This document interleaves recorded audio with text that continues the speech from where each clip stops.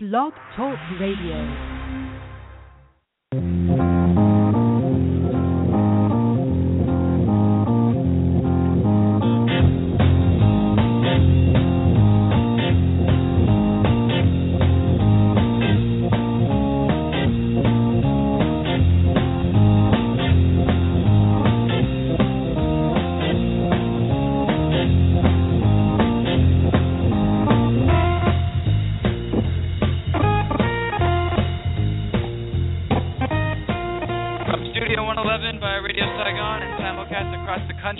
Blog Talk Radio and later on theflow360.com. This is Fanatic Radio, powered by 1-800-Flowers, America's premier sports music program. I'm your host, Mike Gardner. Joins me always, the notorious Ben Florence. And B-Flow, the Consumer Report, released big cover story about how gluten-free could actually be bad for you or not as healthy as they might say.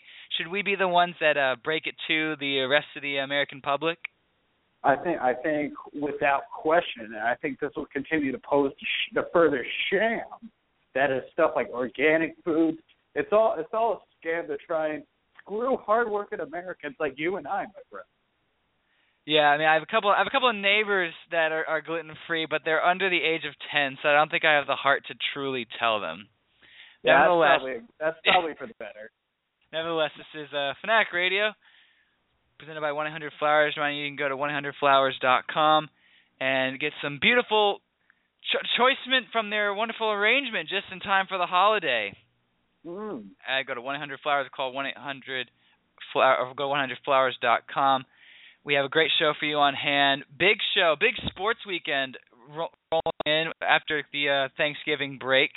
We'll have some college basketball. So actually we'll have some pregame discussions as we have a big college basketball matchup of number 1 Kentucky taking on Texas. People are saying that Texas could be a team that dethrones the Blue Patrol.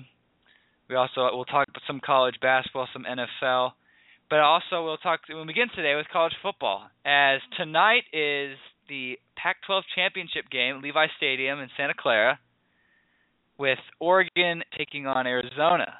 And that is just the tip of the iceberg of what is set to be a wild and crazy weekend in college football, as the playoff selection show is this Sunday. I want to also remind you that Fanatic Radio, B-Flow, and I will be bringing you an exclusive episode during the selection show, 12:30 Eastern, where you can follow the conversation live on Twitter and also call into our show on Sunday at 646-595-3137. B-Flow, looking back at this first season under this new format, this pressure cooker, if you will. Mm-hmm. We originally when I said on the Fanatic Radio College Football Preview that I don't think nothing was really wrong that in the selection committee could really backfire. We're seeing a lot of scenarios play out where this Sunday it could be just all hell breaks loose. You're absolutely right. I think the one scenario that everybody could be worried about is the fact that the SEC, which still is regarded by almost everybody, at least one would think, as the best conference in college football, and yet if Alabama loses, the number one team loses tomorrow in Atlanta to Missouri, they're like the double-digit point favorite. But if they were to fall to a Missouri team, you would likely not have a single SEC team in the playoffs, which is something that our good friend Tim Brando will be calling tonight. Pac-12 championship game on Fox with your boy Joel Klatt's call. So gotta love that. But the chaos is still still going through it, especially when everyone's talking about that Baylor TCU discussion. Baylor, of course, beat TCU, but TCU now is not only pulled away a little bit from Baylor, they've actually jumped Florida State. Florida State right now is, and I don't know how that is. Yes, they haven't really looked that impressive, but committee's been kind of trolling them the whole time. So could have some significant amount of shaking up, and who doesn't love to shake it up more than us? Well, looking at the top 4 teams, they've stayed the same for the past 3 weeks. The only difference is that Florida State has dropped with the close games they've had. But Yeah. in terms of the big, especially in the Big 12, because the big game, Baylor-K-State, where game day is going to be tomorrow. That's going to be a big game tomorrow night. That if K-State could play sort of the spoiler to Baylor's season. What happens? If let's say Florida State has another close game in the ACC championship game against a Georgia Tech team that beat Georgia between the hedges. Yeah. Now, what happens if Florida State has another close game and the Ohio State blows Wisconsin out of the water? Because the Florida State defending national champions and a team that has not lost a game, could they be out of the playoff? I really can't see that happening. I mean, yeah, they've been toying with them because they've had all these close games. They've had to, pull away late. But if they I think having a close game against Georgia Tech is, 15 in the college football rankings. Well, they're actually a pretty solid team. They just beat Georgia. They've won a bunch of games this year. They look very good. I can't see them keeping out an undefeated Florida State team out of the playoffs, even if they don't look that impressive. Because, yes, the ACC is not very good at all. But I really can't see when you leave them out for, say, a team that hasn't lost. There's somebody like Ohio State who's on their third quarterback. And let's be honest, you can't ignore the fact that Ohio State lost to Georgia Tech, who lost to Wake, and only last week had to rally late just to get to a bowl game. So I can't see that team jumping Florida State. I think if Florida State, even as they are fourth right now, I still consider them a lock, and I'd be totally stunned if they were to keep them out. I think that would just be a complete mess. What about two Big 12 teams? Because there is a possibility if Arizona beats Oregon, and we'll get to the preview of that game later in this segment. But what if Oregon loses and Baylor wins? Could you see two teams from a 10-team conference be in the playoff, be in the Final Four? Yeah, I think you can see that. I think, and Oregon has to be on high alert. They've lost the last 2 years to Arizona, and they lost earlier this year to Arizona at home. Now, this game's at a neutral site in Santa Clara, but that's going to be a fun game to watch. Arizona's looked very strong this year, except for the one game they dropped to, I believe they lost to UCLA, who was also looking very good, but then they lost to Stanford and just looked terrible. I think in that situation, you're going to see a legitimate possibility should both TCU and Baylor take care of business. And, of course, the Big 12 is doing this absurdity of, because they usually we have one true champion. Now they're like, well, we may have two true co-champions, which is totally ridiculous. And it really, for some reason, I don't know why they're doing it, because if anything, that's just going to hurt Baylor. Because we all know that Baylor really will be the true conference champion if they win Sunday. So I could see that, but I also think that you could see an Arizona team possibly get into the mix. But, of course, we have had the rankings all year. They really don't mean anything now. And now it's going to be interesting to see how the selection committee, who we've never really seen in action before and what they could factor in, ultimately decide out on Sunday.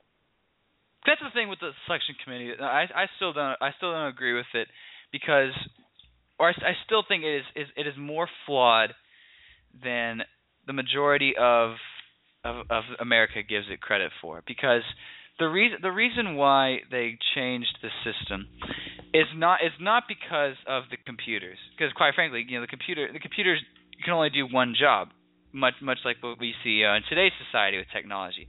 I think the big thing that a lot of people had beef with the old BCS is the coaches poll. And the coaches, because those people have more bias towards teams than anyone, because a lot of they're very allegiant to their conferences, and I think because the coaches poll was so out of whack, so troubled, that's why they switched to this playoff. Now looking at the play, and so then you also factored in the computers. Now with this new playoff, and the selection committee, as I said with our previous show, with months back, featuring our good friend Graham Burns, yep. trouble we get is now you put a name with a face, and there's going to be more hatred, as hopefully we'll see on Sunday when we do our selection show. That's right. There'll be a lot of people just out for vendetta against, highly. It's not just against coaches, but these are athletic directors and highly respected people. Condi Rice being one of them, of someone who worked closely with the most powerful man on the planet, and now it just makes it even worse. And all these rankings leading up, I don't think it'll change. If all the teams win out, sadly to the Ohio State, to the Baylor fans, I don't think it'll change, because or then again, knowing how the mothership wants to poke the fire, I could see a huge shakeup. Hopefully these teams don't lose, but if they don't lose, these 4 teams, they'll be set. Just want to remind everyone that 9 p.m. Eastern, Fox, Gus on the call, live from Santa Clara, Pac-12 championship game. No, it's Brando. Oh no, Brando and Clad, as Flo mentioned. Yeah, Gus is going to be at the Big Ten game. Yeah. This Saturday. Yeah, Arizona-Oregon is tonight. That is a big game. Would it be upset? If Arizona wins, do they jump from 7 to 4, or does no Pac-12 team get in? I think that them jumping into the playoff, if they beat Oregon, I think that's very much a legitimate possibility. They do have their one loss, so that they would have a very impressive win, not only beating Oregon and Austin, which is, as we all know, a very tough place to play, but beating Oregon, who's a lot to get to the playoffs if they win. Beating them at a neutral field will be just as impressive as the road win. So I think them jumping from 7 to 4, if they win, I think it's a very much a legitimate possibility. Jumping those other teams that are ahead of them, TCU, Baylor, Ohio State, potentially. Yeah, Oregon's looked great the past few weeks. Of course, Arizona hasn't been too shabby either. Oregon, though, they have ripped apart, with the exception of that loss, and then then going into Wazoo State, good old Mike Leach, barely escaping that. They have literally ripped apart every team they've played. Past 4 wins since the month of November. 45-16 against Stanford, 51-27 in that wild game against Utah. They ripped the CU Buffs 44-10, and then in a Civil War rivalry game, they went into Oregon State, won 47-19. If they win, does Marcus Mariota win the Heisman? I think he's going to have a very much a strong chance. The guy I picked before the season. But it's going to depend on how he plays, because I think going in, he is the favorite. But Melvin Gordon's going to be in the mix, and if he has a dominant performance against Ohio State, he could get it. He may very well win it. Amari Cooper's been getting a bunch of play. If he dominates against a pretty good Missouri defense tomorrow, he could very well get it. I think that this year, there's one of those years where we have a few, in those cases, very strong candidates. And I think that how they perform tomorrow and vis-a-vis how their teams perform, you could very well, in my opinion, see all 3 of them. Now, that you have the award right now, I would still pick Mariota. But I think it's a tough call. And so how these teams perform and the players perform tomorrow or tonight, in the case of Oregon, and by the way, Arizona has 2 losses, not one. I'm mistaken on that. But that could very well decide who gets the trophy at the Downtown Athletic Club next week. Yeah, it's a big game. It's Friday. Preview into Saturday's games. TCU will play Iowa State. That is ABC at noon Eastern. Bedlam, Fox Sports 1, Oklahoma State. And then leading up to that, it's the 4 p.m. Eastern game, SEC Championship game. I want to give a shout out to Flo's boy Jeff and all of his Mizzou friends. Yeah, gonna be calling it. So he's back at the Georgia Dome. Yeah, he was there at the press conference earlier, sat next to Kaylee Hartung of the SEC Network, who apparently used to work at CBS, ran into Clay Travis, all kinds of shit. So he is at the Georgia Dome for the 2nd straight year. amazing how Missouri is back in the championship game. Yeah, it really is. Is Alabama upset prone? Is Mizzou a good enough team to dethrone the Tide? I don't think so. I think Mizzou is a good team and a better team. They've shown that they're a better team. But they've had a bunch of really funky games. They got demolished at home by Georgia. They had that really weird performance where they dominated Florida where they only totaled like 130 yards, which was totally bizarre. The game I went to, they pretty did played very well against a Kentucky team that has actually played very well to that point. But, I mean, their offense has been very inconsistent this year. The defense is very good, but I just don't think that their offense and how Manny Mock has struggled at times, I don't think that they're good enough on that side of the ball to go up against a very tough Alabama defense, as well as keep up with a very potent Alabama offense. I'd be very surprised if Alabama loses tomorrow. I think they'll probably win by like 10 to 14 points or so, at least. I don't see it being a good game. A shout out to that Mizzou-Florida game where Missouri won 42-13 with 119 yards of total offense and 6 Florida turnovers. As Muschamp is gone for a reason. I think Alabama will win this game. They have looked good ever since that Arkansas game, in which many of the SEC conspiracy theorists say that the referees gave Saban that, in which that could have turned Arkansas's season around, as they did with their last 4 games of the year. But ever since that, they've won every game since they lost to Ole Miss.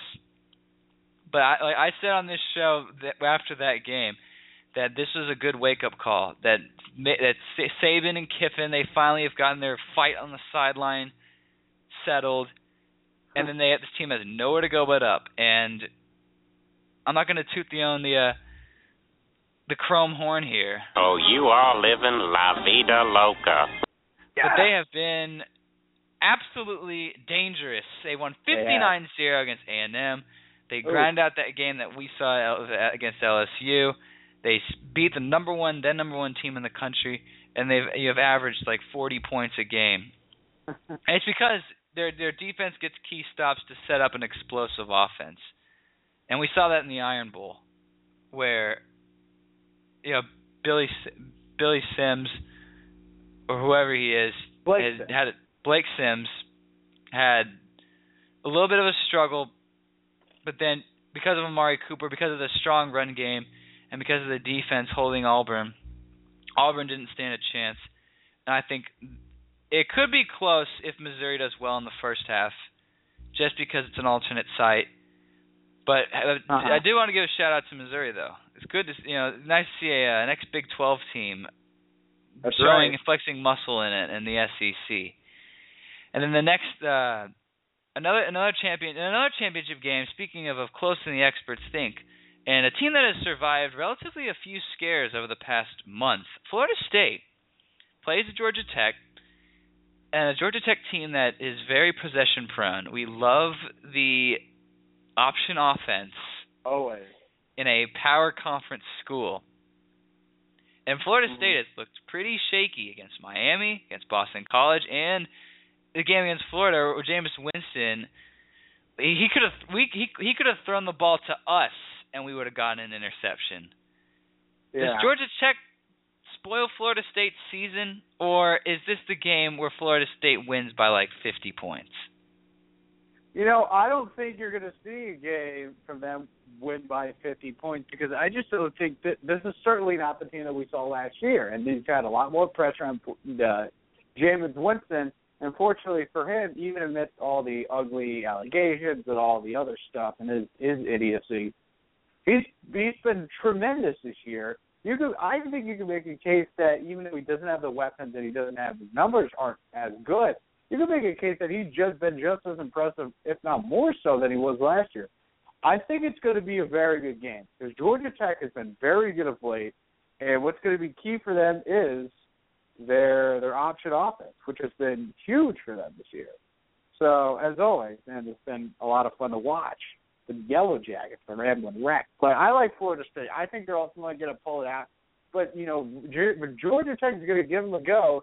And as we've seen with Florida State all season long, They're not afraid to make it interesting themselves.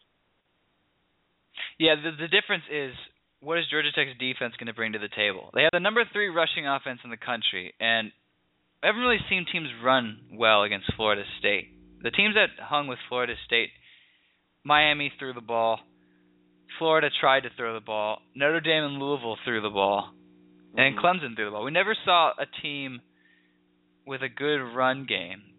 So that could be uncharted waters for Jimbo Fisher. But he continues to have confidence in Jameis Winston, a guy that we have continually, harped on. And we said when he came out with the phrase, "I'm not a me person," after all the the student union and the allegations, they said this is eventually going to come back to haunt him. And so far it has, but it hasn't on the football field yet. Mm-hmm. I don't think it will happen this week. Florida State will win, but it is coming soon. It is the calm before the storm, because there's going to come a time where something is going to, the dam is going to break. It's going to, and then the flood is near. I'll just I'll heed that warning. But Georgia Tech, I don't think Georgia Tech's defense is that good. Shout out to them though, number 11 in the country. They've managed to climb their way up the rankings, and that's right. Could make a case for a New Year's Day bowl, which is great for that. Big Ten championship game before we get to the Kansas State Baylor game. Mm-hmm. Ohio State and Wisconsin, best running back in the country against the Ohio State team with their third string quarterback. Yeah. Urban Meyer seems very confident, but when you're making your very first start in what's arguably the biggest game in Ohio State's cricket, they are on the outside looking in as of now. That's right. It seems like everything is against the Buckeyes. I am seeing Wisconsin winning this game. I'm gonna go on a win because I think they have a fantastic run game. Yeah. And Melvin Gordon is good. I'm very upset that Todd Gurley did not play a full season. Mm-hmm. But now I'm wishing that we would have paid that people would have paid more attention to Melvin Gordon at the beginning of the year. I'm surprised when he ran for 400 yards against Nebraska, which apparently happened when we were on Fanatic Radio Thanksgiving break. I might add. That's right. And then it ended up being broken the next week after. The next day after, nonetheless. Yeah. Then now you put that in a championship game. This guy has a high ceiling and has done very well. Big Ten apparently has all 3 finalists of the Doak Walker Award. So they've been rolling with the punches and have done fantastic. I think that run game is too strong. Do you see Ohio State surviving and advancing, and with the win making a case for the playoff? No, I actually think they're going to go down. I give them a ton of credit. We look at now they have started a freshman quarterback or a redshirt freshman, the guy that nobody really knows what to expect from. Yeah, we were saying the same thing like 3 months ago about J.C. Barrett, who came in after Braxton Miller got hurt, and then nobody really knew what to get him. He wasn't great against Navy, and then he was terrible against Virginia Tech, but then he was fantastic of late. But then you look at, Carter Jones, who played a little bit against Michigan, made some plays, but not a whole lot. The game ultimately got, not really out of hand. But I like Wisconsin to win this game. I think that Melvin Gordon is the kind of guy that Ohio State has not played all year. And what's key against a high-powered spread offense like one that Urban Meyer likes to run is that if you keep them off the field, you got to keep them off the field. You got to make stops. And Wisconsin's got a good defense that can make stops, but you got to keep them off the field. That's how when Ohio State impressively smacked Ohio State, or they got smacked. They smacked Michigan State. That's when Michigan State, they couldn't get off the field and they couldn't control the ball long enough. But then ultimately they had to play catch it. I like Wisconsin to win this game tomorrow night, I think, and it's potentially going to cause even more havoc in the college football playoff. Yeah, I think I'm going with Wisconsin winning because they've had so much momentum in their favor. They won against Minnesota, so that was essentially a good tune-up for this game. I'm just not seeing a young quarterback going into a big game. Now we're in this pressure cooker of the playoff, and everything is against Ohio State. And in the last game for Saturday, before we wrap up our college football talk, the case of Baylor. The Baylor Bears take on Kansas State. It's in Waco at 8 o'clock Eastern on the ESPN network.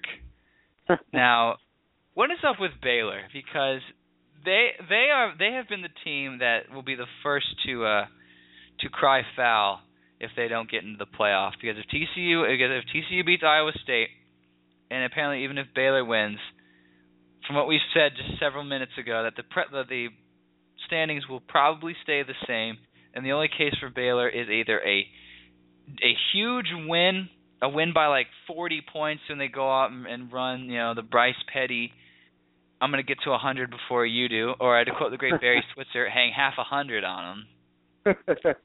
What is the case for Baylor? And an interesting story that came up during the week is apparently they've even gone to further lengths of hiring a PR firm.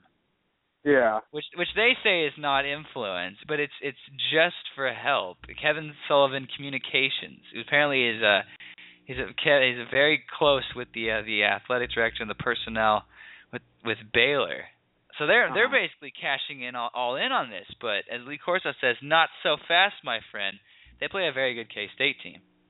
Absolutely. And as I said on my picks this week, if this game was being played in Manhattan, Kansas, I think Kansas State would be an intriguing upset special. They looked very good this year, and they played classic Bill Snyder football. They run the ball well. They got a good mobile quarterback. They kept playing good defense. They take care of the football, and they don't make mistakes. I like Baylor to win this game, but you could easily look at the point where the college football playoff has said we want the 4 best teams. Now, it's kind of hard to make the case that TCU is better than Baylor when these two played, Baylor won. So the fact that you're going off of, the out-of-conference schedule, which, yes, Baylor didn't play anybody out of conference, but they beat TCU. And they rallied to beat TCU in Waco. So I think that it would just be ridiculous, but I think ultimately they're going to leave Baylor out almost regardless of what happens. Actually, I shouldn't say regardless. As you said, if they go out and demolish Kansas State, that could be motion to put in. But, people haven't factored in that TCU got by on the hair of their chinny chin against an awful Kansas team a couple of weeks ago. I mean, everyone forgets about that. They want to make the point about, they beat Minnesota. I mean, Minnesota's a good team, but, come on, that should have factored more in when they played against Baylor. So, I still think that there could be a chance that the selection committee may have been pointing a con at us and put Baylor out there. I would put Baylor in, but I don't think if both TCU and Baylor win, I don't think Baylor's going to get in. I don't think they will either. What are your thoughts on the PR firm?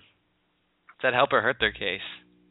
Well, I think that, everyone has tried to use PR before. Mac Brown famously, they didn't hire a PR firm, but he was lobbying, the AP guys, a decade ago, again, to get to the Rose Bowl and play Michigan.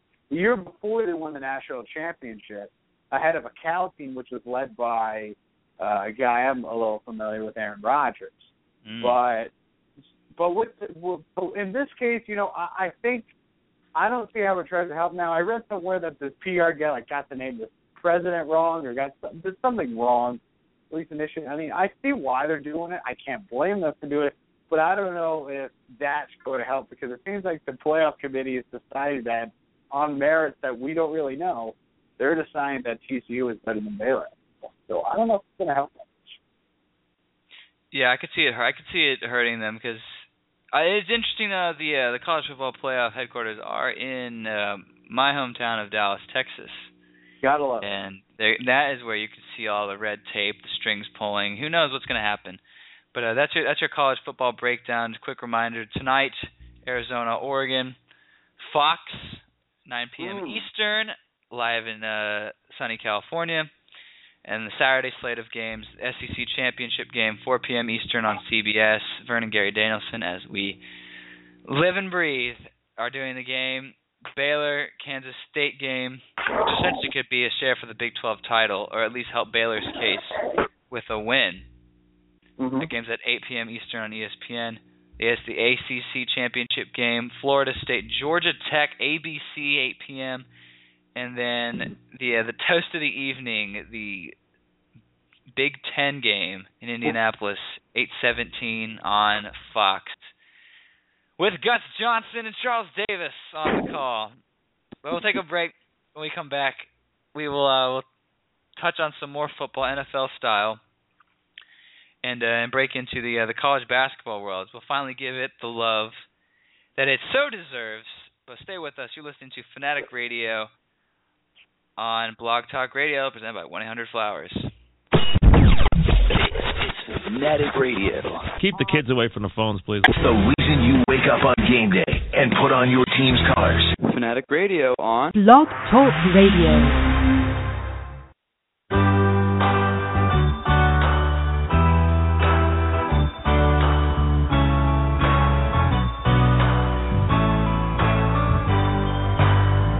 Well, you can tell everybody.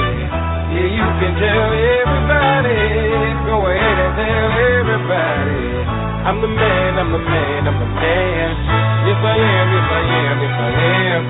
I'm the man, I'm the man, I'm the man. I believe every lie that I ever told. Paid for every heart that I ever stole. I played my cards and I didn't fold. Well, it ain't that hard when you got sold. Somewhere I heard that life is a test. I've been through the worst, but I still give my best. God made my mold different from the rest. Then he broke that mold, so I know I'm blessed. Stand up now and face the sun. Won't hide my tail or turn and run. It's time to do what must be done. Be a king when kingdom comes. Well, you can tell everybody. Yeah, you can tell everybody. Go ahead and tell everybody. I'm the man, I'm the man, I'm the man. Well, you can tell everybody. Yeah, you can tell everybody. Go ahead and tell everybody. I'm the man, I'm the man, I'm the man. Yes, I am, yes, I am, yes, I am. I'm the man, I'm the man, I'm the man. I got all the answers to your questions. I'll be the teacher, you could be the lesson. I'll be the preacher, you be the confession. I'll be the quick relief to all your stressing. It's a thin line between love and hate. Is you really real or is you really fake? I'm a soldier standing on my feet. No surrender and I won't retreat. Stand up now and face the sun. Won't hide my tail or turn and run. Time to do what must be done. Be a king when kingdom comes. So you can tell everybody.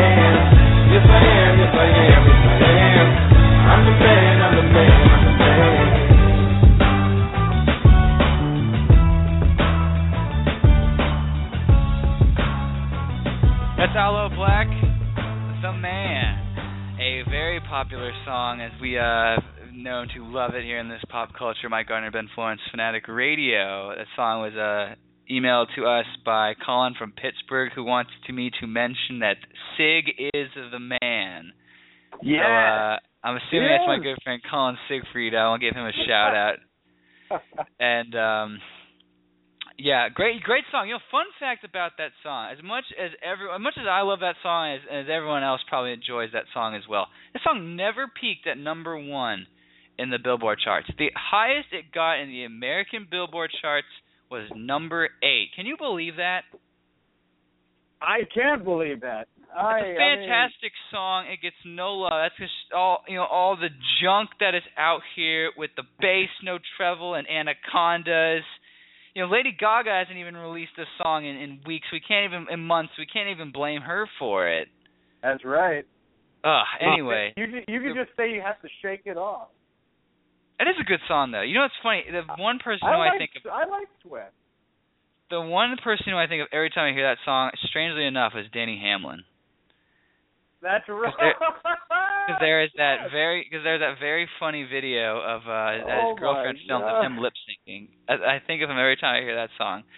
Nevertheless, it is time now for our history in sports, and we have a great clip. Basically, on this day, because we all know LeBron James is back in Cleveland, but on this day 4 years ago, he made his wonderful return as a member of the Miami Heat to the Cleveland Quicken Loans Arena, and then all this ensued. Now, it's time to meet tonight's starters for the visiting Miami Heat. At 4, 6'8" from St. Vincent St. Mary High School, number 6, LeBron James. At 4, 6'11" from Georgia Tech, number 1, Chris Bosh. And as you'd expect, the Cavaliers starting lineup greeted by enormous enthusiasm, while for LeBron James, it is just the start of what figures to be 2.5 hours straight of booing and heckling. It's amazing how the sports community works in strange ways, Flo, because, on that day, everyone in Cleveland hated him. They burned the jerseys. They had, quitness, the signs. They booed every time he got the ball. Yet on this day, 4 years ago, LeBron James went off, had like 38 points, just went nuts, embarrassed the Cavaliers, showed Dan Gilbert that, I can make my own decisions, and then end up getting 2 rings for it. And then, in a blink of an eye, he's back in Cleveland.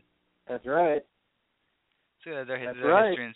It's funny, everyone just hated him, and now he's back in Cleveland. And apparently he's averaged like 30 points the past few games. That being said, though, we were off the air last week. Everyone had a great Thanksgiving holiday. Christmas is around the corner, and why not to celebrate the holidays with 1-800-Flowers, as a special promotion is extended to 12 a.m. tonight. You can save 25% by using the promo code HOLIDAY25. That's spelled HLDYTWNTYFV. And free shipping, no service charge on exclusive collections courtesy of our friends at 1-800-Flowers. Beeflo, how was your Thanksgiving break? My Thanksgiving break was great. It really was tremendous. It was, apparently it's a tradition. People from my high school go to the popular bar and grill in our town. And what was great is that it literally the place is always packed apparently the night before Thanksgiving. And so me and a few good friends of mine, we all went, and what was sensational about it is that I saw so many people from my high school that I hadn't seen in years, and it was people I hadn't talked to in perhaps even longer. And we're all hugging and saying how are you and stuff. It felt like a reunion. It was fantastic. Thanksgiving was great, and I hope yours was great as well. Mine was good. It was relaxing, and a lot of football, a lot of food, family, friends, and fun. Nothing more we can ask. Did you participate in any of the Black Friday shenanigans? No. I'm not a Black Friday guy. I think that, you go and you get punched in the face, or you'll be a mob wherever you go. I do love those Walmart commercials with Sabrina the Teenage Witch and Anthony Anderson. And the best part about it is that, Black Friday, even opening on Thursday, and then it's like, but they don't actually say what Thursday is. They don't mention that Thursday is Thanksgiving. But regardless. My brother did that. He went to go see the Hunger Games and then went to Target Thursday night, which I love. So USA Today piece last week that said a quarter of Americans were working through the holidays, which is just awful that our country's just lost the holiday of Thanksgiving. People working. You can't believe that. But my Thanksgiving was good. Glad to be back. Did miss some big sports things that I think we covered up, but more importantly, an exclusive trailer came out.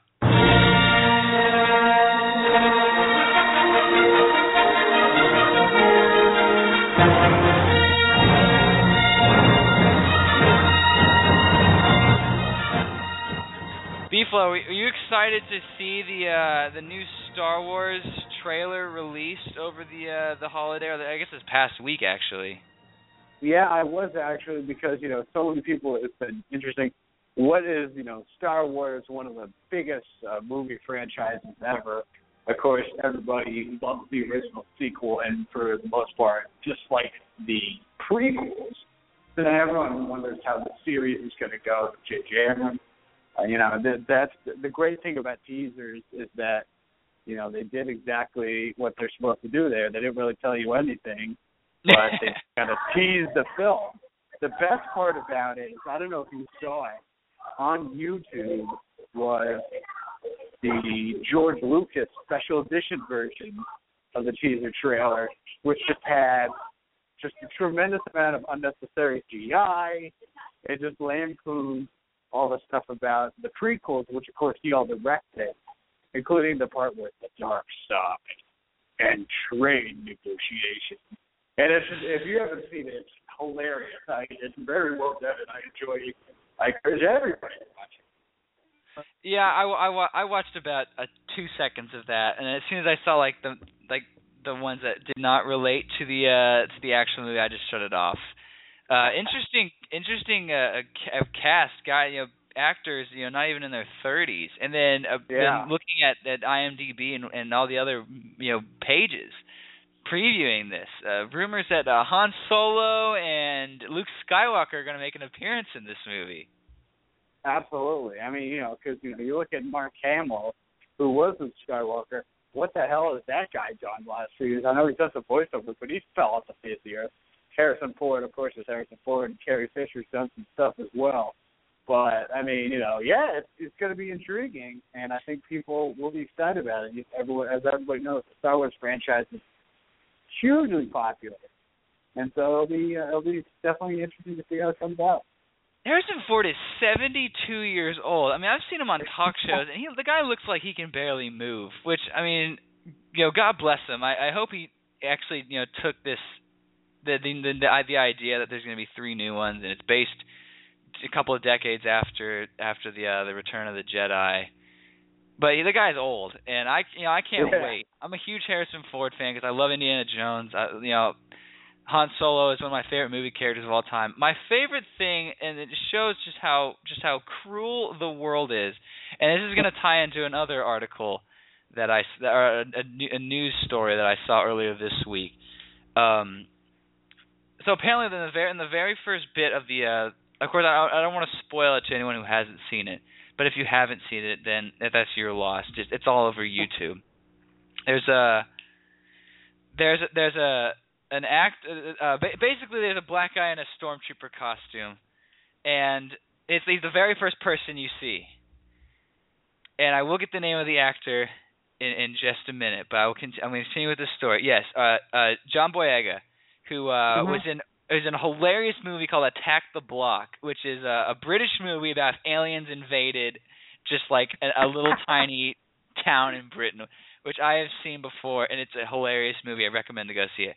But John Boyega is in. He's the very first person. He appears in a stormtrooper costume, and immediately social media and the internet just rips this poor guy, saying, why is there why is there a black person in Star Wars? All this racial hate. And I take a step back and I think Lando Calrissian was black. I was like, what? Mace Windu was black. Exactly. Why is everyone picking on this poor guy? I mean, it's just in the movie for like 3 seconds. Oh. Exactly. You're and then there's another story. And we'll get back to sports in a minute. I hate to go off on tangents like this, but this is Fanatic Radio. Love it. Mike Gardner, Ben Florence. Check out the podcast on iTunes and bflow360.com. But did you hear the story about the congressional aide that made just low blow shots at the Obama daughters earlier this week? Oh God, I saw that. Being the political aficionado that you are, Flo, what is your take on this, knowing that we've got people affiliated with Congress that just can't keep their mouths shut and just take shots at the president's kids? Yeah, it was just so bizarre because their comments were like, well, they didn't look like they wanted to be. This wasn't she was going on like if this was like an important thing, like a bill signing or like they're hosting foreign dignitaries. It was like the silly thing where they pardoned a turkey, right. And you could tell, the president was making all the usual corny jokes, and it's all just a silly affair. And they're teenagers. We all remember we were teenagers that squirming when parents were being goofy and all that. But and then the ridiculous thing is that the lady was like, well, then they look like they dress like they'd rather be at a bar or something like that. I mean, they appear to dress fine. It's generally a thing because the kids of the president generally considered to be off limits. They're not political people. They are not the ones that are in the news all the time. They're just they're just kids, and that's generally been the policy. The whole thing of that was just so just bizarre and ridiculous. I have no idea why. This lady went off on a little tangent. It was just so ridiculous. Yeah, and once again, it continues our long-going research why the world is going to be ending soon because nothing seems to be right. Yeah. As social media continues to just ruin good people. Because I have no idea. I've never met this woman. I have no idea if she's good or not. Apparently not if she's taking shots. Because I love it. The correspondents on CNN and Fox News, they're saying, you can bash the president all you want. But it's like with the kids, come on. Why?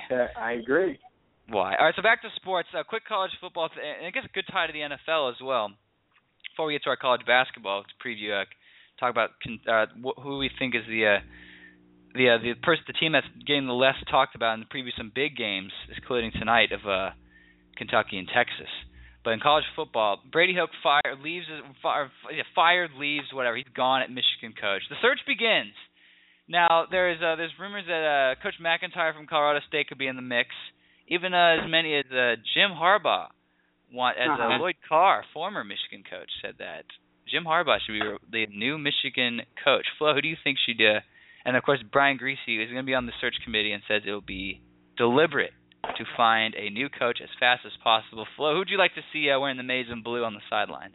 Well, I think, the Harbaughs, everyone's going to look at them, both Jim and John. I think Jim is, because he had so much success at Stanford. He's had a ton of success with the 49ers, and everyone, it's like a foregone conclusion that he's not going to return to the 49ers. Everyone thinks he's going to be there. Are going to be in the mix. But, I mean, would you really rather go for an NFL job where there's going to be team franchises, the Raiders, the Jets are going to throw a ton of money at him? Would you rather have all the power and likely run personnel operations in the NFL or then go back to college? I don't think that's going to happen. I think that, now that Michigan and Nebraska, two other high-profile moves, they've already found their guy. Florida hired Jim McElwain from Colorado State yesterday, and then Nebraska came out of nowhere and surprised and stunned everybody by hiring Mike Riley out of Oregon State. So for this Michigan job, I think they're going to look at Dan Mullen. They're going to look at somebody like a Greg Schiano. I think Greg Schiano could very well end up being the guy. But I think there's so much emphasis on finding a Michigan man, which I think is just ridiculous. You know, they brought in Brady Hoke, who really wasn't a Michigan guy. He had coached at Michigan, but he's from Ball State, to replace Rich Rod, who, of course, Rich Rod started pretty poorly. He did improve the team every year, but then he got axed. Brady Hoke gets all of his players, wins the Sugar Bowl, and then Brady Hoke drives the program back into threat. So Mullen, I think he would stay at Mississippi State. I think Schiano wouldn't be that exciting of a hire, but I think Schiano would be a good coach, and I think it'd be a decent hire. Nobody would really get that excited, but I don't think either of the Harbaughs are going to be are going to end up with the job. I don't think Les Miles is going to get the job. Going to be in the mix for the job either, because he's already 61. So I think you could very well see somebody like Greg Schiano get that job. Les Miles can't leave. He's got him. It's like him and Bob Stoops are always the two names that are tabbed for new coaching jobs. Yeah. And many were saying people wanted Stoops to go to Florida, and now that McElwain has taken over at Florida, that job's done. So now Michigan is the next big thing. The Harbaugh thing, it's like the perfect storm. He is the perfect candidate. He would be a great coach. We saw him what he did at Stanford. What he left at Stanford. Now they're relevant. Before the last, they hadn't been good since the Jim Plunkett years. But the concerns with the Harbaughs, and even Schiano, because he is coached in the NFL, is there's always the little enticement to go back to the pros. What if Harbaugh say he does really well at Michigan State and leads them back to a bowl game, Big Ten title, playoff, Rose Bowl, what have you, and then all of a sudden another NFL team calls and wants him and he leaves. Totally ruins it. Michigan has to start from scratch again. Another interesting name that came across is Todd Graham from Arizona State. Now, I have no idea what ties he has, but Arizona State was a very good team this year and bounced in and out of the top 10, much like their state counterpart, Arizona. And another name that I guess many would see is obvious that I'm going to say is I think Dan Mullen I think he'll leave Mississippi State to go to the Big Ten. You think so? I mean, that's the thing. Would you leave what you have at Michigan State or Mississippi State, knowing that you have a good year this year to build? To then leave, whoever takes the Michigan job is going to need about 8 years just to establish something. Because that team stunk. I mean, that team was dreadful to watch. Yeah. I mean, they're losing games they're losing like 30-0 against like Minnesota. They're struggling against Penn State. I mean, I think I wouldn't be surprised if I think Maryland could have beat them. I think they didn't, which I'm glad because I can't stand Maryland. But Michigan, I believe Maryland did beat them. They did. Go figure. So the Michigan job's still up for grabs. That's right. And we'll keep you covered on that for Fanatic Radio. I would like to see Jim Harbaugh, but I don't think he's going to go back. That being said, NFL, we roll forward. National Football League, big games, Thursday Night Football. Great quote from Dallas Cowboys' Des Bryant when asked, when they always go to the sidelines to see how he's yelling at his teammates because he himself ain't no Pro Bowler. He says on his sideline antics, quote, "I don't give a explicit who films it." So, class act, wearing number 88, last great Cowboy to wear number 88, Michael Irvin, who, as we've mentioned in various YouTube videos, and just watching the NFL Network, he is a clown. But we'll talk a little bit. First of all, shout out to Flo's Pack, who beat Golden Boy and Tom Brady. They have looked like the best team in the NFL. Can they stay that way though? 4 games left in the season, and then the playoffs. It seems like they're rolling on all four cylinders. They're all rolling not on 4 cylinders, but they're going to a V8. That's right. You're certainly saying, and the key for them this year, as always, Aaron Rodgers has just been omnipotent, particularly of late. He's got a ridiculous. We all were marveling last year of 27-2 interception or a touchdown interception ratio for Nick Foles. But Aaron Rodgers is working at a pretty good one himself. He's had 32 touchdowns, only 3 interceptions. He's looking like he's going to be in the mix for the MVP. He's been fantastic. Running game hasn't been great, but they haven't needed it to be great. The defense is making stops when they've got to. But, again, it all comes back to Rodgers. Rodgers has just been amazing this year. And for the Packers, they've been tremendous at home. They look like a team poised very well to be the team to beat in the NFC and to very well get to the Super Bowl. For a Packers fan, I'm obviously enjoying all of this.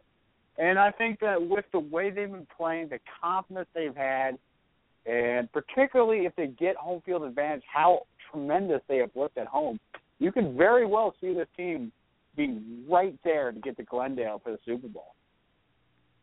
They've looked great. Aaron Rodgers' MVP numbers. We've been spoiled with good MVP candidates this year, but Rodgers, Brady, Manning, Calvin Johnson. But Aaron Rodgers has been class of the field. So now I want to shift gears because we talk enough about the good teams in the NFL. For the last few minutes of this segment before we take another music break, we definitely got to talk about the bad teams. Immediately want to start off with the Cleveland Browns. They lose again to the Buffalo Bills. And interesting, what got everyone in the NFL coverage oozing is the fact that Johnny Manziel played and scored a touchdown in a magical 12 minutes. But Brian Hoyer's been named the starting quarterback this weekend against the Indianapolis Colts. And here's what both quarterbacks had to say earlier this week talking to the media. Like I told you guys on Monday, I was going to come in here and prepare like I have the entire year. And, obviously Coach Pettin told me the news and, back to business as usual, just like I said, I would prepare either way. And so it's good to get back out there and get a good day's work in, get ready for Indy. I've been through a lot, and it's just one more thing to, handle some adversity, and I think it only makes you stronger. So, like I said, back here on Wednesday and getting ready for Indy and back to business as usual. I know I felt like I came out and I did what I was supposed to do and be prepared and come in the game and lead us down the field and be competitive is what I want to do. And I want to show, even through practice, even after this, that my mood hasn't changed and I'm not taking this lightly. And all this is going to do is motivate me to come in here to work every day, come to practice, and continue to try and elevate my game to where next time there's a situation like this, maybe there's no doubt. I applaud Cleveland player. And I think that's what a lot of smart people, my boys at PTI, Mike Wilbon was saying, it's good that Mike Pettit is sticking with his guns to see a quarterback that to see him out for the rest of the season. Johnny Manziel's been a good backup. When he's come in, he's served his time. But I wouldn't make him the starter now. They have a bye the game, and have a bye. They have 3 games left. How many games they have left? I wouldn't play him. And Cleveland, they're in. They control their own destiny to get a wild card. Maybe even win the division if the Bengals lose more. Yeah, I actually thought for a while because, she came in and Buffalo was already up pretty convincingly, a couple of touchdowns, and they had pulled some of their top defensive players at the time. But, the thing everyone talks about with Hoyer, he hasn't played as great as some people have thought, and he really has been pretty inconsistent of late. So I actually thought for a while that Pettit was going to start Manziel, and thus I was maybe more surprised than I should have been when he decided to start Hoyer. But I think that Hoyer is going to be on a little bit of a leash. I've been saying about this Browns team really all season long. I'm impressed with what they've done, but I still think there's some smoke and mirrors with this team, and I don't think they're as good as their record says they are. But you know what? Even that, they're right in the mix for the wild card and in the division because everybody is alive in the AFC North. It's pretty wild to see. So, I could see the reasoning why they're sticking with Hoyer, but I think that, when Manziel did come in, and of course it's always different when a quarterback comes in the league, they'll come in and, there'll be a spark, particularly the offensive sputter. But I think, the thing with Hoyer, he just hasn't played that well. And, if they're going to be a team in the playoff hunt, you can't be afraid to put in a guy that you think you have the best chance to win. If you think that's the Hoyer, that's fine. But if Hoyer continues to struggle, you can't be tentative to make a switch. At least they got a quarterback. And, of course, the other team that I want to talk about is our good friends in the district, Washington Redskins. And that the Washington Post reported that now our good friend Dan Snyder is accepting the fact that it's my elsewhere, and they got Jay Gruden saying he needs to leave or just bench him. They at least have quarterbacks to deal with. Now you put the faith of the team in the hands of Colt McCoy. Because Kirk Cousins certainly didn't get it done. What are your thoughts of this Redskins team? You invest so much money and put in the face of your franchise and Robert Griffin, how much he is just fallen off. It seems like the Redskins, every step they take, they take 2 steps back. They get Robert Griffin, leads them to the playoffs, then he gets hurt. Then they get Alfred Morris out of the steal because he was a good run. He's a good running back, a good purpose back, power back. But then they lose Brian Arakpo to injury. Then they sign Deshaun Jackson to power up the offense, get Pierre Garçon, and then London Fletcher retires. Their defense has been decent, but then D'Angelo Hall has had issues. As a franchise that is just they're so out of whack. Flo, what do you make of Robert Griffin? Is he going to go elsewhere, or is he going to stay at Washington Redskin till the day he dies? I think that he's ultimately going to go elsewhere. And I think that when you've heard what Jay Gruden is at the saying, what reports have had him saying about Griffin, I think that because the thing was with Griffin, he was tremendous as a rookie, but he still showed that he needed work to do as a pocket quarterback. But as teams have shown, like the 49ers can show, not as much of Blake because Colin Kaepernick struggled, but you got to be able. Griffin was always going to struggle being molded into the classic pocket quarterback. That's just not what his game is. And I think the problem is now with Jay Gruden is that he was brought in to try to mold him into that guy, and I think it's like trying to fit a round peg into a square hole. It really just hasn't worked. And, Griffin has been moody, and there were issues between him and Shanahan last year. Both Shanahan, as well as the ownership, Dan Snyder, who was widely seen as being very protective of Griffin. But now Griffin, and he just hasn't been the same player that he was when he was a rookie, particularly after that devastating leg and knee injury. So I think for them, I think for all parties, I think for the sake of Jay Gruden, although you never know with Dan Snyder, he's always very finicky with his coaches. He loves to meddle and just be a terrible owner, but that's his prerogative because he doesn't own the team nonetheless. But I think that for Gruden to move forward, I think he's got to get his own guy at quarterback. There will be options in this draft. Cousins is not the guy. Colt McCoy's shown some flashes, but let's be honest, he's really just a backup. And I think that Griffin, there are options for teams. I think teams would be interested in him because he does have physical tools. I still think he can be a good quarterback. I'm not told that he could be a franchise quarterback. But, now after all they've invested in him, it just hasn't worked out. So I think ultimately it'll be best for both sides to have a parting of the ways. But with your backups quarterbacks as Colt McCoy and Kirk Cousins, do the Skins go and get another quarterback? Because right now they're tanking the season. They're currently in the race for Mariota, who other than that the Oakland Raiders are going to get. That's probably where Mariota's going to end up in Oakland. Which that team is dreadful. A quick tangent: the fact that you lost 52-0 in a NFL game, professional athletes where they get paid every day to play football, and you don't score and get 52 points scored on you. That is so humiliating. I love it. Al Davis said, "Just win, baby." But the fine print is he never said how much you need to win. He just said, "Just win, baby," and they got that win. But that's right. The Skins go after another quarterback, or are they just wasting their time with that? I think that's the thing. When you bring in new guys, you bring in a new coach, and you bring in a guy that's had success with quarterbacks, as Gruden did, is a very good play caller with Andy Dalton. He's, I think, going to want to bring in his own guy. And I think, as I was saying, it's not going to happen with Robert Griffin. Yes, they've invested a ton in him, but it's probably the best for the two to part ways. Cousins is going to be the guy, and Colt McCoy is not going to be the guy. I think there are going to be other guys in the mix. You mentioned Mariota, who everyone will want, but there'll be other guys like Brett Hundley, the notorious James Winston, and there are some other guys you can have in this draft that's at the top. So they'll be in the mix to move around at the top because they're not winning really that many games anytime soon. So they'll be in the mix, I think, and I think Gruden will want to bring in a new guy. And Dan Snyder, I think the franchise is ultimately soured on Griffin. He'll want to get a new toy, just like when they got in Robert Griffin, a new exciting product.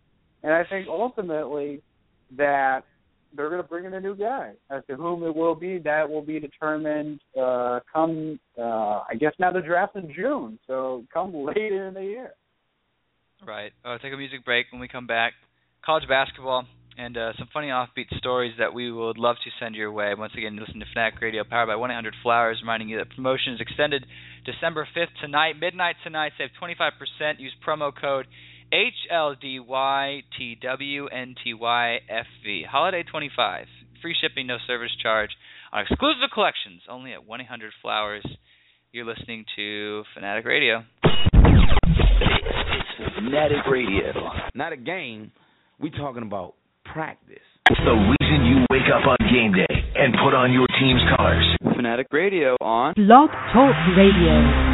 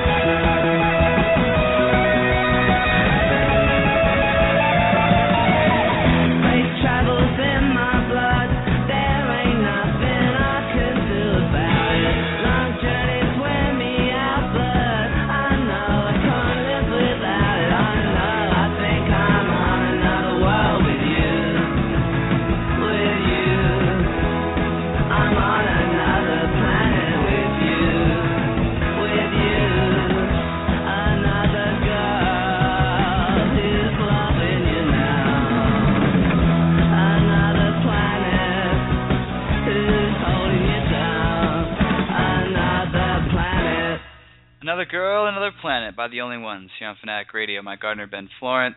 Check out the podcast on iTunes, BFO360. Check out Flo's weekend updates of NFL and college picks, bowl picks, announcer schedules, so you can find out which team and game you do not want to watch by your least favorite or favorite broadcaster is doing that game.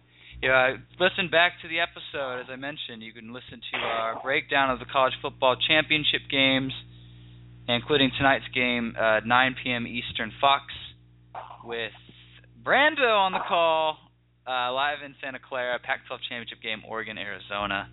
I could see Arizona winning that, though. It'd be a disaster for Oregon because they've looked great. The only question is what colored uniforms they're going to wear. That's what my mom always says. Every time Oregon's on, because now Colorado's in the Pac-12, my mother has taken full investment in the Pac-12 teams, and she always gets mad that Oregon always comes out with a different jersey.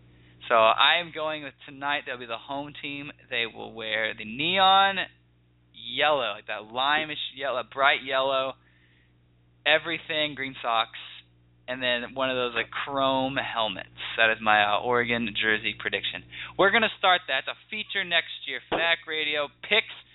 We take bets on what the Oregon jersey combination is going to be with 6,000 combinations. There's only one Fanatic Radio. Enough of that. College basketball. Great games this week. Even more games this week, or this weekend. Of course, tonight, Texas Longhorns, who beat a very good UConn team in Connecticut, take on Kentucky. So you can watch the 7 p.m. Eastern, ESPN, and flip over to Fox, watch the Pac-12 championship game. Texas, Kentucky. We've mentioned how great this Kentucky team was when we had Josh Parnell on the show after they smashed Kansas into the next millennium. This Texas team, though, my brother saw them in the Garden for the Coaches versus Cancer 2K Classic benefiting Wounded Warriors. Could Texas actually beat Kentucky? Is this the sort of the first true test just to see how good this Kentucky team is? I think that the thing with as I just had to step out of an elevator because I'm on the phone. Fantastic. That was kind of awkward. Yeah, somebody was actually sneaking around behind me. I'm like, I'm not going to be that guy to be blabbering on the phone. But anyway, I think it's going to be an interesting test. The Texas team has got the good guys. Rick Barnes has, he stayed his job last year, putting together a very good squad last year when everyone thought that he was going to be dead to rights. I still think Kentucky's going to win this game, but I think Texas has got some good guys, and I think can play with a little chip on their shoulder. I don't think Kentucky's going to dominate these guys like they dominated Kansas, but hey, you never know. But I like Kentucky to win. It should be a good game. If it was in Austin, I'm surprised it's not an alternate site. Knowing Calipari, he loves alternate sites because he can just recruit. I'm surprised they didn't come down to Texas. Calipari could get some more the next Julius Randle. But because it's in Lexington, Kentucky will win. I think it'll be close. Watching Texas play UConn, they're big. They've got length, which is this Rick Barnes team has not had since they had LaMarcus Aldridge. But I think Texas would hang in there. They beat Connecticut on the road, which is amazing. Yeah, they won in the Garden. They beat a pretty bad Cal team, but Cal had some bigs as well. But this is a true test for Kentucky to see just how good they are. I see Texas probably losing by about 8 or 9.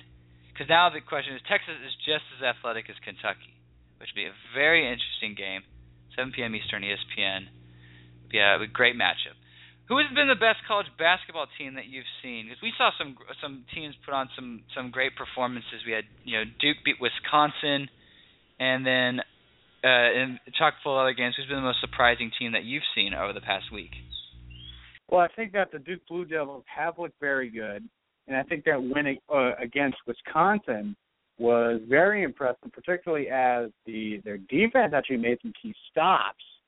So I think that was an impressive game. But I'm still, it's almost kind of cliche to continue to harp on it. But I'm still thinking about it, still surprised about how incredibly dominant Kentucky just smashed Kansas, very good Kansas team that could very well be in the mix to go to the Final Four. So I think that, well, at least that's what we thought at the start of the year. So I still think that while everyone expected Kentucky to be very good, they've got, 18 million McDonald's All-Americans and the great John Calipari, of course. But I think I was still surprised at how much they smashed the living daylight out of Kansas. Yeah, in every other game they've taken no mercy. There's been 3 teams I've been very surprised with in terms of the big teams. Obviously, Duke, impressive win on the road in Madison this past week, beating a good Wisconsin team that we saw demolish American last year. But a couple of teams, and they'll be showcased this weekend. The Gonzaga Bulldogs is one, and they have looked good because they've got guys on their team that are big, and that can play defense. You're not sadly, Stockton's son doesn't play on the team anymore. But Zydrunas Sabonis' son, a freshman, like a 7-foot freshman, is putting up like double-digit numbers, and he's good. Kevin Pangos, All-American, one of the best guards in the country, can shoot anywhere, considering how small he is. But they have their test. They play at Arizona on Saturday evening, sort of a late afternoon game at 5:30 Eastern, and that's another good test. Just see how good Gonzaga is against bigger and better ranked teams. I also want to give a shout out to Arizona because that is where Austin Carroll, as a graduate assistant, cruises by sitting on the same bench as Sean Miller and the number 3 team in the country. Yeah. So I want to give him a shout out. Gonzaga has been a good team. They've been strong. Virginia, number 7 in the country. They've been solid. No Joe Harris, but they still have 3-point shooting. They've out-rebounded their opponents by plus 15. Now, I have no idea how in the world a college basketball team can out-rebound someone by that big of a margin, but that is a team that could run the tables in the ACC, or so I thought until I saw what Louisville. They almost blew it against Ohio State. And Ohio State, I don't know. They've got a guy on their team who is a very quick point guard, D'Angelo Russell, a 6'5" point guard. He is very good. Sadly, he will not stay in school, and will immediately go to the draft. Okay, he doesn't belong in college for 2 minutes, no less 1 year. So once again, good college basketball player, ruined by the NBA. And then the final team I want to give a shout out to that looks very impressive, including with big wins, is Old Dominion. Now, I pause when I say that because for those diehard Fanatic Radio listeners know, Old Dominion is coached by a man named Jeff Jones. Who is that? I pause again because if you don't know who Jeff Jones is, and if you're a diehard listener of the show, he was once the head coach at American University. A good coach, led our team to the first back-to-back tournament appearances, first time ever in school history. Yeah. I wouldn't say a great coach.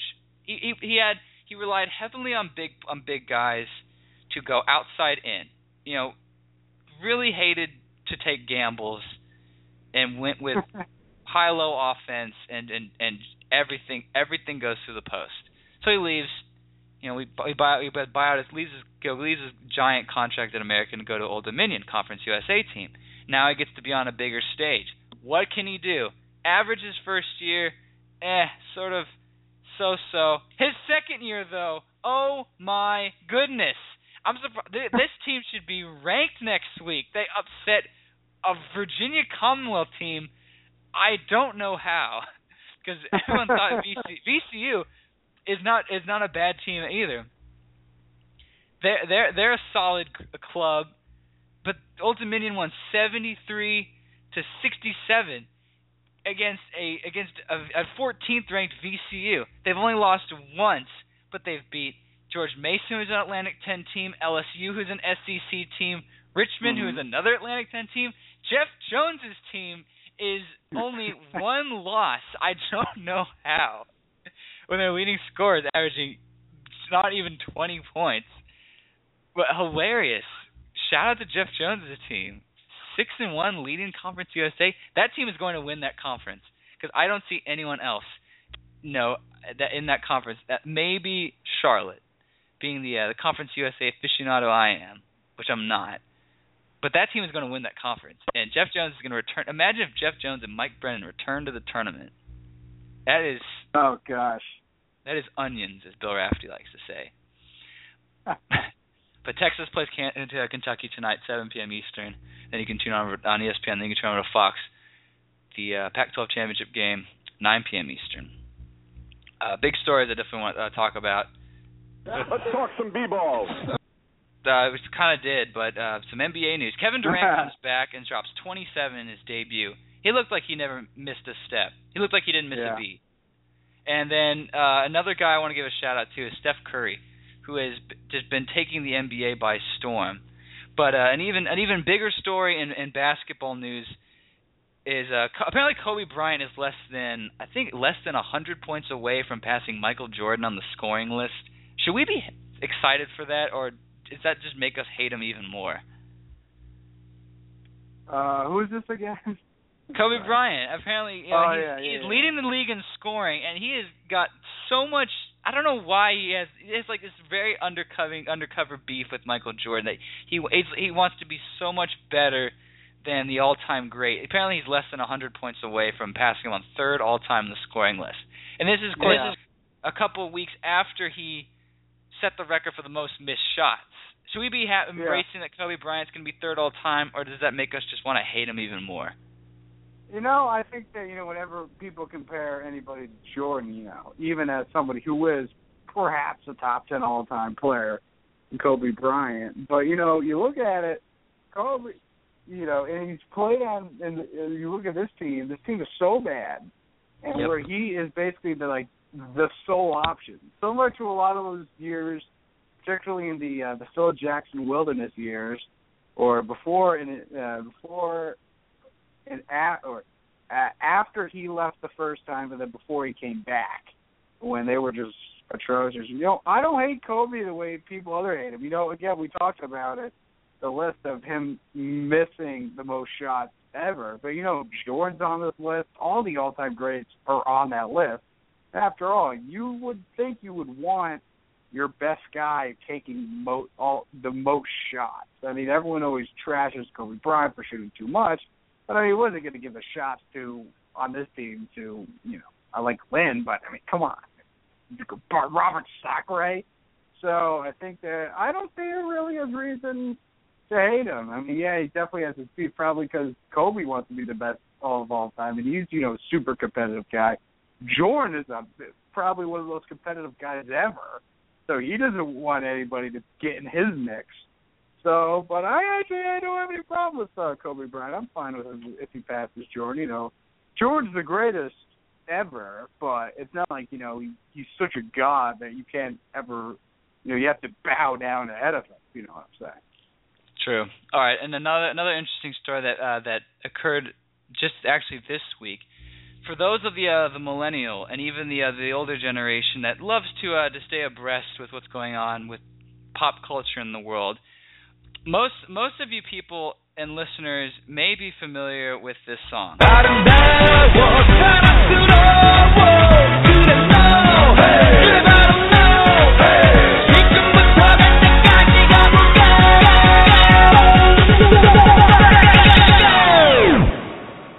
Oppan Gangnam Style.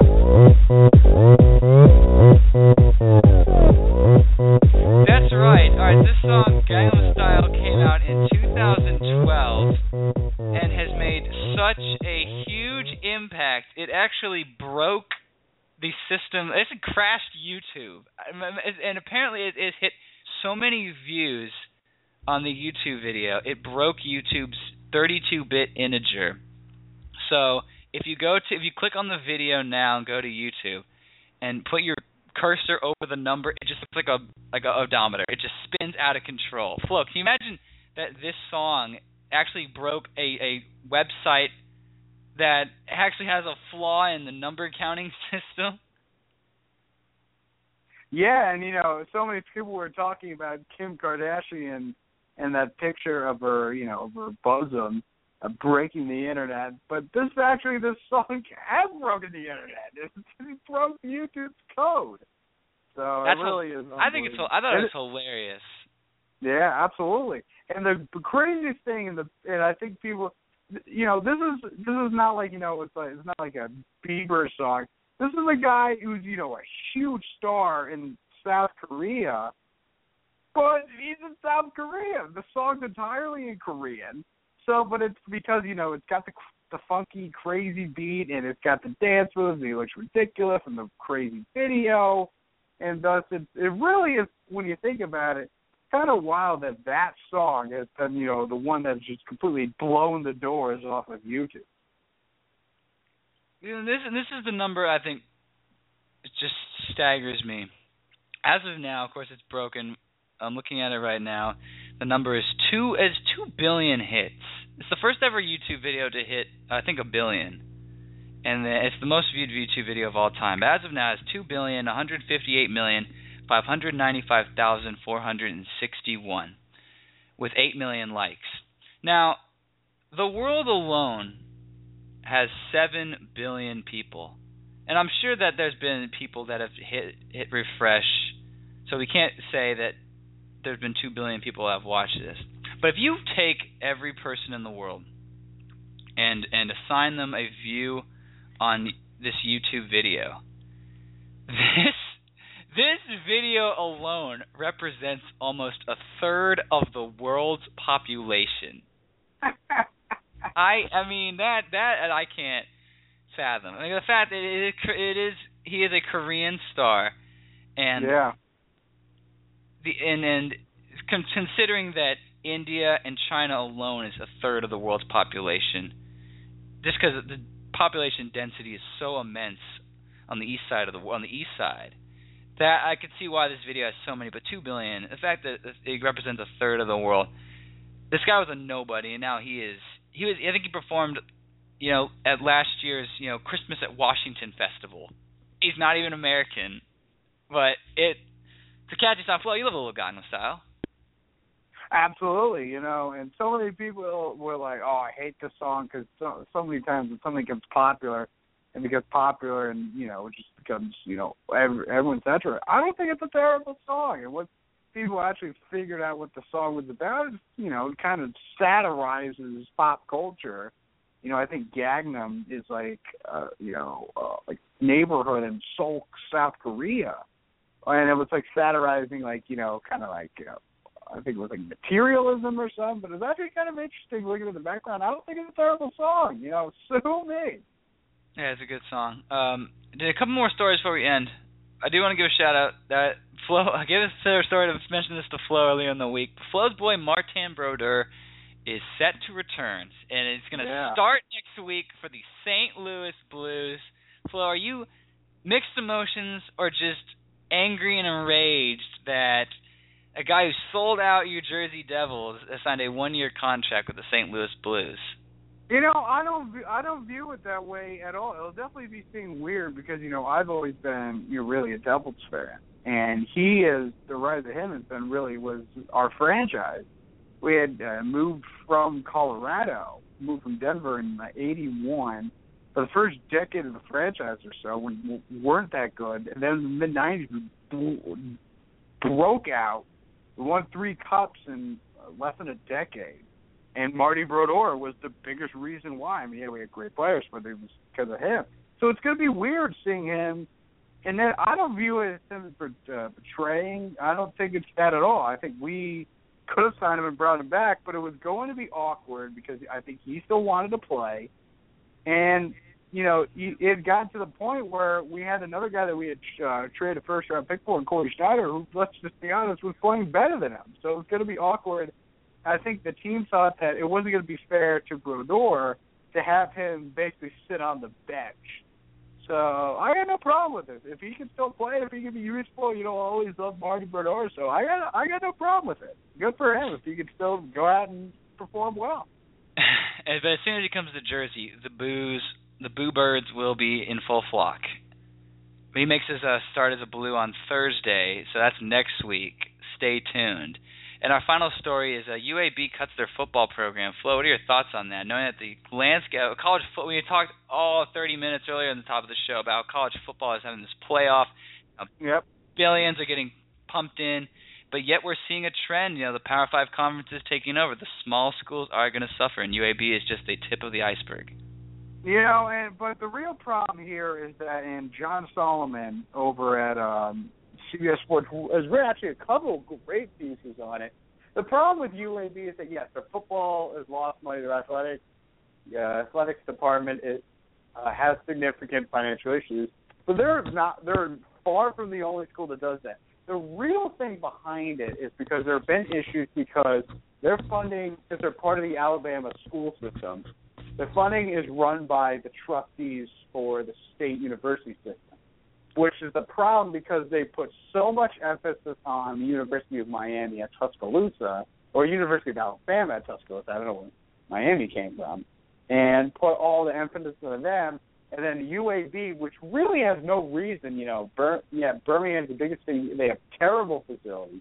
And they did this year. They hired a new coach. Bill Carter's done really good stuff this year. But it's just been an issue with the trustees who basically have put nothing into the program.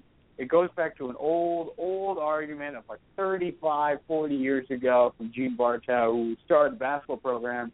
And I think it was and not Bear Bryant, but I think it was his son who was on the trustees or something like that. It's a silly political game that the Board of Trustees in the state of Alabama have done. It's a disgrace, and I think it's pretty much shameful. And I think the fact that there is a lot of outrage, I think is totally legitimate, and I think it's just terrible. But it also speaks to what you were saying. It's going to be very tough, especially as we're eventually going to go and we're going to start paying players and stuff. It's going to be even harder for the schools at the bottom to keep up. A lot of them can barely subsidize football, but they do it because it does bring in. They can kind of have that school unity, and it does bring in more exposure than you won't get. But I think it's going to be interesting. But I think this is also kind of in a unique case, rather than speaking further at large about the small guys, the small schools, and not big-time college football.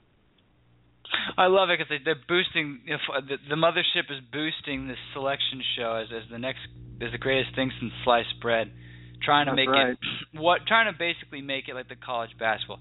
Sad thing is though, college football doesn't understand is there's a lot more schools that compete for the NCAA tournament. A lot of the smaller schools that get into the NCAA tournament.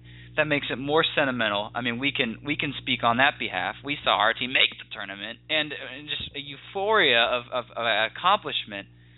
Sad thing with college football is there's less teams to begin with, and then it gets even smaller because there's a good chunk of college football teams that can't even compete for it because they're in the FCS playoff, the 1AA as we see. But an interesting article on FoxSports.com that shows the Department of Education has a little graph, a little bar graph and spreadsheet of several schools that football is really damaging, and a good majority of these schools come from Conference USA, UTEP, North Texas, and UAB's conference. This is UAB's conference. In terms of revenue and expenses, half that conference breaks even. In Western Kentucky, actually losing money on their football. So it's sad to see. Well, first, no, it's not sad because I don't like it when small colleges have football teams. I don't think small colleges need football teams. Football does not. The only football that drives this country is the National Football League, and the big college. The sad thing is, Power 5 conferences are going to take over. We're seeing rumors that Colorado State wants to go to the Big 12. I have no idea what the Big 12's thoughts on that are, but that is wild. We saw football ruin college sports, and now it's ruining it again. A lot of the small conferences just can't support football. I personally think that there should not. I love 1AA as much as the next guy, but I do not think those teams should be a football team. I think if more money goes into those other small sports, imagine what the landscape of college sports would be in terms of the Olympic sports. The basketball could potentially be better with facilities. It'd be more parity. We'd see more upsets. We'd see smaller sports that have sort of big national coverage, like lacrosse, volleyball, soccer. We're seeing a lot of these sports get cut. And then in full circle, we go back to the World Cup and think, why can't we win the World Cup? Well, our best athletes aren't playing this sport. Why can't we gold medal in the Olympics? Well, our best athletes aren't playing these sports. Instead, they're playing football, where 70% of them won't even go to the NFL. I think 1% of college basketball players make the NBA, that's a stat from Gary Williams. Shout out to Don Marcus and Gary Williams. Now in the Hall of Fame. But yeah, so that is very sad. You know, the motions that they're going to leave. But like, stop. You have a decent college basketball program. Mm-hmm. We love college basketball, and I'm being biased because I went to a school that just has college basketball. But any other final shout-outs, Flo, do you want to give before we sign off? You know, I want to talk a little bit about your boys just down the road at Southern Methodist University. There's an interesting interview Seth Davis did with Mustangs head coach Larry Brown. Yes. It's actually a very interesting read, talking about his career, all the controversies, all the North Carolina stuff. It's a pretty interesting read. I know you're a Larry Brown fan, so and I recommend it to you in this edition that I just picked up while doing this show in my mail. So how about that? Yep. Larry Brown, they play Wyoming tonight, and they've had a couple of they've lost to that Gonzaga team, who I said midway in the show is a threat to be good. That Gonzaga team plays defense, which is nice to see Mark Few have a good team. Interesting enough, Adam Morrison is a graduate assistant on that team. I love the former players coming back. Morrison's with Gonzaga. Jerry McNamara is on Boeheim's staff. You know, we see Coach Krzyzewski, whose staff completely left. Wojciechowski's now at Marquette. Collins is at Northwestern. Coach K's staff now has John Shire, Jeff Capel, who used to play for Coach K, now is at Oklahoma, now is back, and Nate James, all former recent players of recent memory. Yeah. And then they look great too. Of course, Jaleel Okafor does not play defense, which could come back to haunt him, and gets in foul trouble. Much of the shades of Roblicki. Which reminds me, American University. I do want to give them a shout out. I want to give a shout out to the volleyball team in the NCAA tournament, currently going on right now. They're down 1-0 against Atlantic 10 champions Dayton. But the AU Eagles back in the tournament again. Shout out Barry Goldberg, knows how to keep the blue chips coming in the Mid-Atlantic area, and to put Little American on the map through volleyball with a fantastic recruiting class as always, back in the tournament. Was nationally ranked to start the season, 26-6, 15-1, another Patriot League title. I definitely want to give them a shout-out. And this isn't a shout-out, but I do want to mention this before we sign off. Over the week, I've been witness to the American University team almost lose to a D2 team. That was with Randolph-Macon, but Drexel apparently went one worse. They lost earlier this week to a team called the University of the Sciences, a little D2 school in downtown Philly that downed Drexel and made an embarrassment of the CAA conference on a 3-point buzzer beater. University of the Sciences gets Fanatic Radio's Hero of the Week. And you know who goes to Drexel? My sister Gabby. How about yes! that? So how about that? Yes! She's representing her well. Oh, no.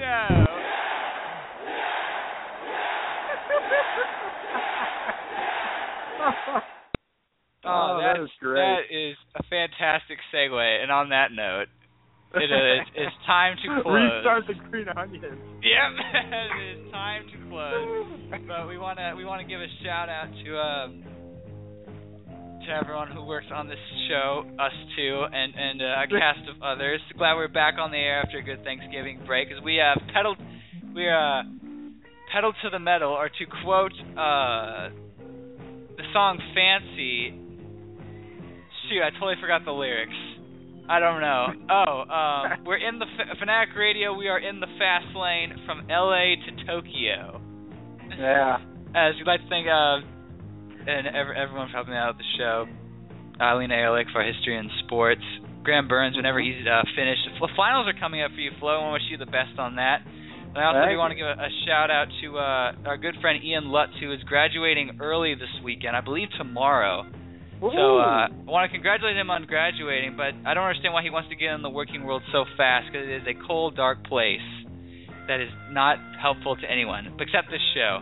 But let's thank Fanatic Radio. Check out the podcast on iTunes, BFlow360, Facebook page, as we are powered by 1-800-Flowers. Go to 1-800-Flowers.com for exclusive deal tonight Also, I want to give a shout out to Taco Bell, the Live Moss student section. We're going to try to get sponsored by Taco Bell to plug and get free swag, because we think it's disgraceful that they don't let any other school except the college football playoffs get the free tickets. But that's a rant for another day. From the notorious Ben Florence, I'm Mike Gardner. This has been Fanatic Radio. Remembering you all, we're not crazy, just fanatics. So long, everyone.